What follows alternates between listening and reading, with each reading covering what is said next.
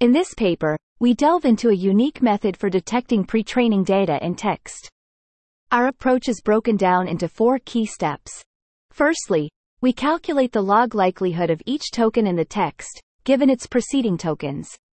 This involves computing the log probability of each token based on its context, which helps us understand the likelihood of a token appearing after a specific sequence of tokens. Secondly, we select a certain percentage of tokens with the lowest token probabilities from the text.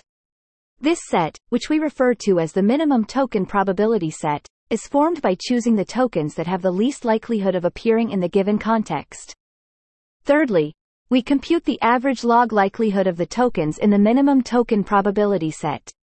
This step allows us to determine the overall probability of the text being part of the pre-training data. By averaging the log likelihoods, we can get a sense of the general probability of the text. Fourthly, we compare the result of the minimum token probability to a threshold value. This step helps us classify the text as either part of the pre-training data or not. If the result is below the threshold, we can infer that the text was likely part of the pre-training data. In addition to our method, we introduce Wikimedia, a benchmark dataset for evaluating pre-training data detection methods. This dataset is constructed by collecting recent event pages from Wikipedia and selecting articles created before 2017 as member data. We also introduce a paraphrase setting to assess if our method can effectively identify semantically equivalent examples. This setting is crucial in understanding the versatility and effectiveness of our approach.